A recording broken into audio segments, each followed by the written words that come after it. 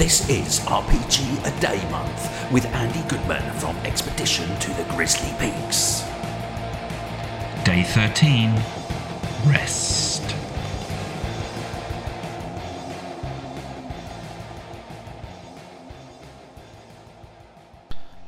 Well, today's episode is all about rest. Now, I think today's word is not a good word because I think most people will probably talk about this topic that I'm about to talk about. I'm struggling to see any other way to interpret this word other than to talk about resting, about the resting mechanic in games. And I suppose you could talk about all the rest of something. That seems pretty floppy as a subject. And resting is actually really interesting because obviously different games treat it in really different ways, and from ones which are very stingy about what they give you through resting to others that are impossibly generous. Having read a lot of The Angry GM, Scott Ream, who I think is brilliant, actually. Although he didn't like me talking about him on my podcast a while back, I got told off pretty severely on his Discord for that. Sort of hung out to dry, really, and then had pot shots taken at me by his supporters. Nevertheless, I still have nothing but positive feelings about him, even after he became a little bit of a COVID denier. Oh well, let's hope he's not listening to this. I'm sure he isn't. Anyway,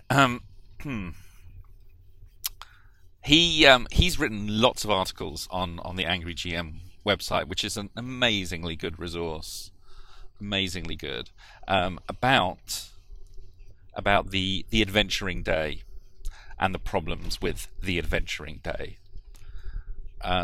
Because, as we all know, and this is of course talking about D&D 5th edition, the balance of the game, or rather the challenge of the game, the challenge of an encounter, is gauged, is stipulated on having, I can't even remember now, I think it's 8 encounters per day or something like that, maybe 6, I don't know. It's quite a lot. And that means that many encounters before you take a long rest. Now, the problem is that any sensible players would be very wise to not have 8 encounters in a day and then rest, because by the last one you're going to be severely taxed. Now, it does also take into account the fact that these 8 encounters don't all have to be combats. You know, several of them could be social encounters or a puzzle or something like that. But it's predicated on, this is the amount you can get done in a day. And let's say 5 of those are combats, 5 of the 8, let's say. When you look at the encounter builder maths in D&D 5th edition, it is based around the assumption that the party will have used resources during that day, and that's how they came up with the formula for calculating whether something was going to be an easy, a medium, a hard, or a deadly encounter. I believe those are the grades, the scalings. And if you go to, there's a very good website called Kobold Fight Club, where you can go and just basically plug in the monsters you want to fight and the level of all the characters, and it just quickly then spits out the XP award and the XP value, which then equates to a difficulty rating of either easy, medium, hard, or deadly. Now note, a deadly encounter does not mean a TPK. I think some people make that mistake. Deadly means that at least one of the party might go down to 0 hit points. So it's a little bit of a misnomer, because going down to 0 hit points in D&D 5th edition certainly doesn't mean you're dead. In fact, very rarely means you're dead. So it's not deadly as in completely deadly and will kill you all. But the problem is, and as Scott has correctly identified, no D&D parties have 8 encounters before a long rest. They're probably done after 3 or 4. And if one of those isn't a combat encounter, what that means is that you just blow through everything. Because you don't have to preserve your resources. You can blow through your 3rd level spell slots like they were water. Like it was a free lunch. You can use your twice a day abilities, your wild shape or your divination dice or whatever, without any real concern that you're going to be struggling later on in that day. I don't really want to talk about this much more. I have been finding, I do find it a little bit kind of irritating when players want to rest too often. It breaks up the day. It's not heroic. It kind of adds all these unnecessary backtracks. You can do things like making it impossible to rest somewhere in the dungeon, but then or wherever the environment that they're in. But then that kind of feels like you're just nerdling and you're just manipulating. But yeah, I think it is a bit of a problem, and people get pretty angry about, not angry, but pretty dismissive of how easy D&D 5th edition is, because you can regain so much from resting. It's like you get your cooldown and then you're back to full strength. Now, moving on. So, Tales from the Loop, essentially, although it might not seem like it when you first look at it, has an almost identical rest mechanic. Not that you can die in Tales from the Loop, but in order to get back all of your resources, you need what is the equivalent in D&D of a short rest.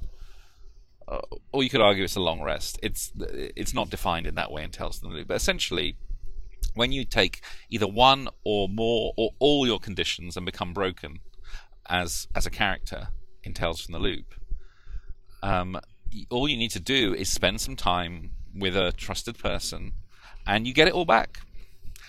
And yet, that feels actually fine and doesn't disrupt the flow of the game, and fits perfectly well with the reality that's being created. Because, as I said before, you're kids, and when you get scared, you want to go home and spend time with mum or just hang out with your buddies and have a cry on their shoulder. And so that makes perfect sense.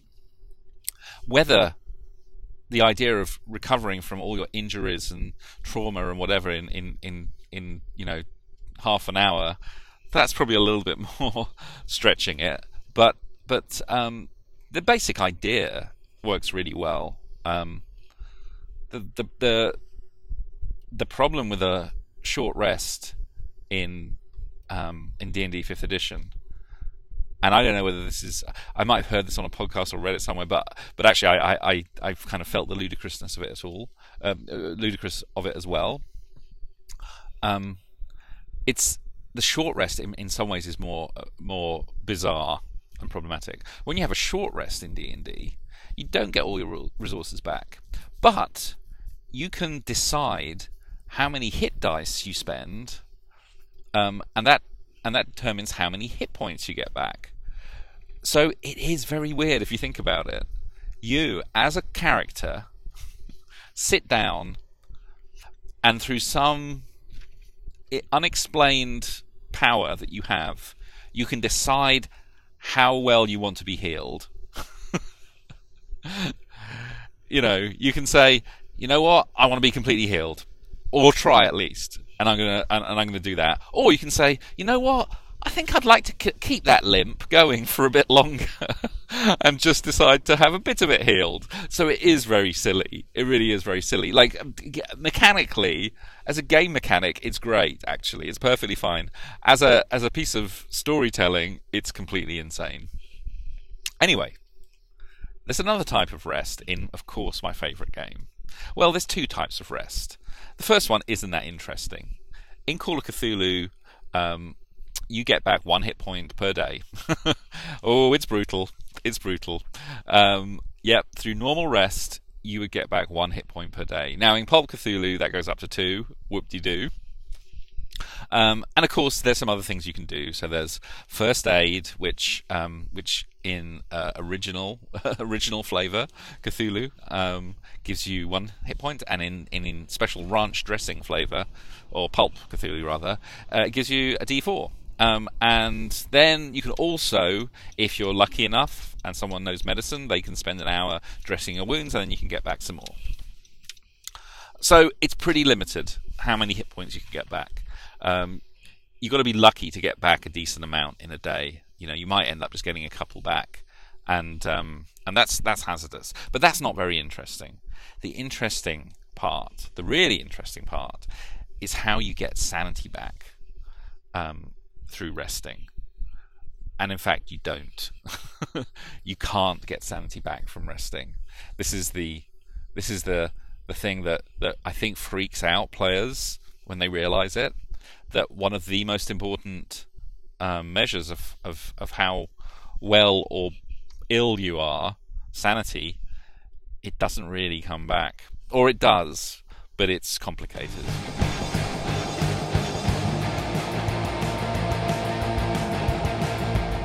So what is brilliant about the sanity mechanic in Call of Cthulhu is that it starts off pretty high, and I think it gives the players this full sense of security that, well, I've got 60 sanity points here. I'm fine. I mean, you lose a couple of sanity every time you have face something. And initially that is the case. Initially, most players start off with at least 50. If you're really unlucky, actually, it's nothing to do with luck, because you decide how many sanity points you start with. It's your power score. So if you know what you're doing, you're going to give yourself at least 50, possibly 60, and maybe even more, because power is pretty useful in a lot of different ways. So it seems like this very decent, healthy resource. But then, as the campaign progresses, people start getting that feeling. You know that feeling when your phone's running out of battery, and it gets down to about half. And even though that's still a lot of battery, you start feeling anxious. Well, that's what it feels like when your sanity goes down to about 40 points, or between 30 and 40 points. And I'm saying this purely from observation, because I've never had my sanity go down to that level. I've only played as a player a couple of times, so I've seen it in a lot of other players, and it is interesting. It's very interesting what happens at that point, because they start to realise that no matter how successful they are in the game, this is a one-way street. More or less, it's a one-way street. And the more sanity you lose, the more likely it is you're going to lose sanity again. Because as your score comes down, it becomes harder and harder to pass your sanity rolls, obviously. I mean, not obviously, you need to know the game system, but just to exemplify, when you have 60 sanity, you need to roll 60 or below on percentile to not lose sanity from witnessing something horrible. In some cases, you can't avoid it at all. You just lose less than you would if you'd failed the roll.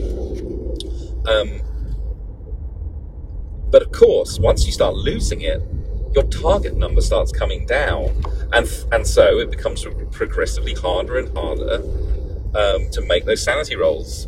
So yeah, that's this kind of the light bulb goes on above the player's head at some point, and then they realise that, oh, this isn't D&D.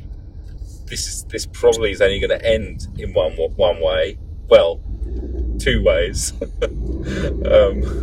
I'm either going to get killed or I'm going to lose my mind. And of course, as everyone knows, that happened for the first time in our campaign a couple of weeks ago, and it was pretty. It was pretty traumatizing for some of my players, especially when you see a great old one, and the sanity roll isn't a D6, it's a D100. I mean, that could literally wipe you out. Bang, first, freshly made character, sees Azathoth, bang, gone. Just from seeing him.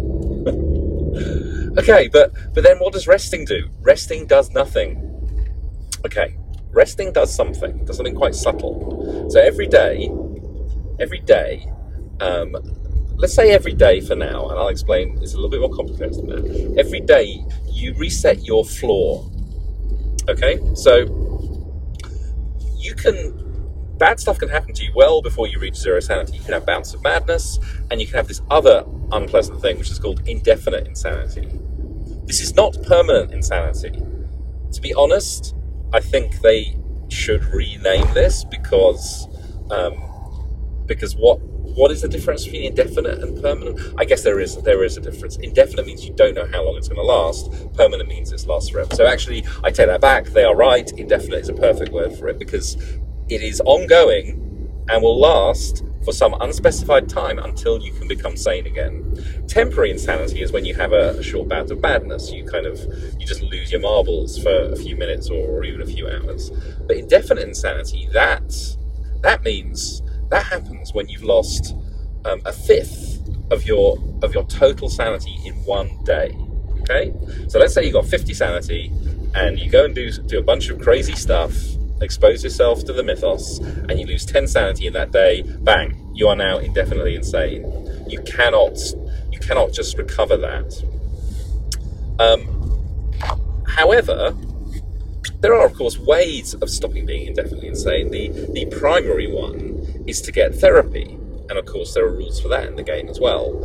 And ultimately, if you are indefinitely insane, you will be able to get therapy and come back for that at some point. It may take a long time. You're going to be vulnerable. You're going to be fragile for that whole time that you are indefinitely insane, because literally any time you lose any sanity, you're going to instantly have a bout of madness. You're going to have delusions. Any phobias and manias are just going to be permanently there, bubbling under the surface and ready to manifest at any moment. You are really in bad shape when you're indefinitely insane. And to be honest, I haven't really run it very well. I don't think I don't really want to punish the players so much, because it really is quite punishing to be indefinitely insane. You could say that it's kind of like having a serious wound. It's like having a broken leg, and you aren't going to shake that off, and it's really going to hamper you. So I kind of don't really play it out too much. Or I don't run it perhaps as brutally as I could be if I was a real dick. Okay, but then how do you actually get sanity points back? Yes, okay, I can have therapy to cure my indefinite insanity. And I think this is fascinating. It's very abstract, perhaps even more abstract than any other healing mechanic I've ever seen, because it's based on... Okay, technically, mechanically, it's based on completing a chapter or a scenario. So it's a little bit strange in that you're going mad, you finish the adventure, and boom, you're better again. So it's a bit strange because, narratively, but narratively it kind of makes sense. It's you've overcome something, and then therefore you're mentally can rebalance and find your neutral space again. As Presuming Ed would say. Another With Nell and I reference. Maybe I should try and get one in as many episodes as I can. Yes, Presuming Ed. Find your neutral space, man. That's Danny and Presuming Ed's whole thing. Anyway, so yeah, at the end of the scenario, or at the end of the, I don't know, chapter, if it's a long campaign like Masks, everyone gets awarded sanity refreshers, and these are determined by the events that have happened during that chapter. And of course, it wouldn't be Call of Cthulhu if there wasn't also the chance of losing more sanity at the end of the chapter, because let's say you've done all the right things, then you can get a bunch of dice rolls to just gain that number of sanity points.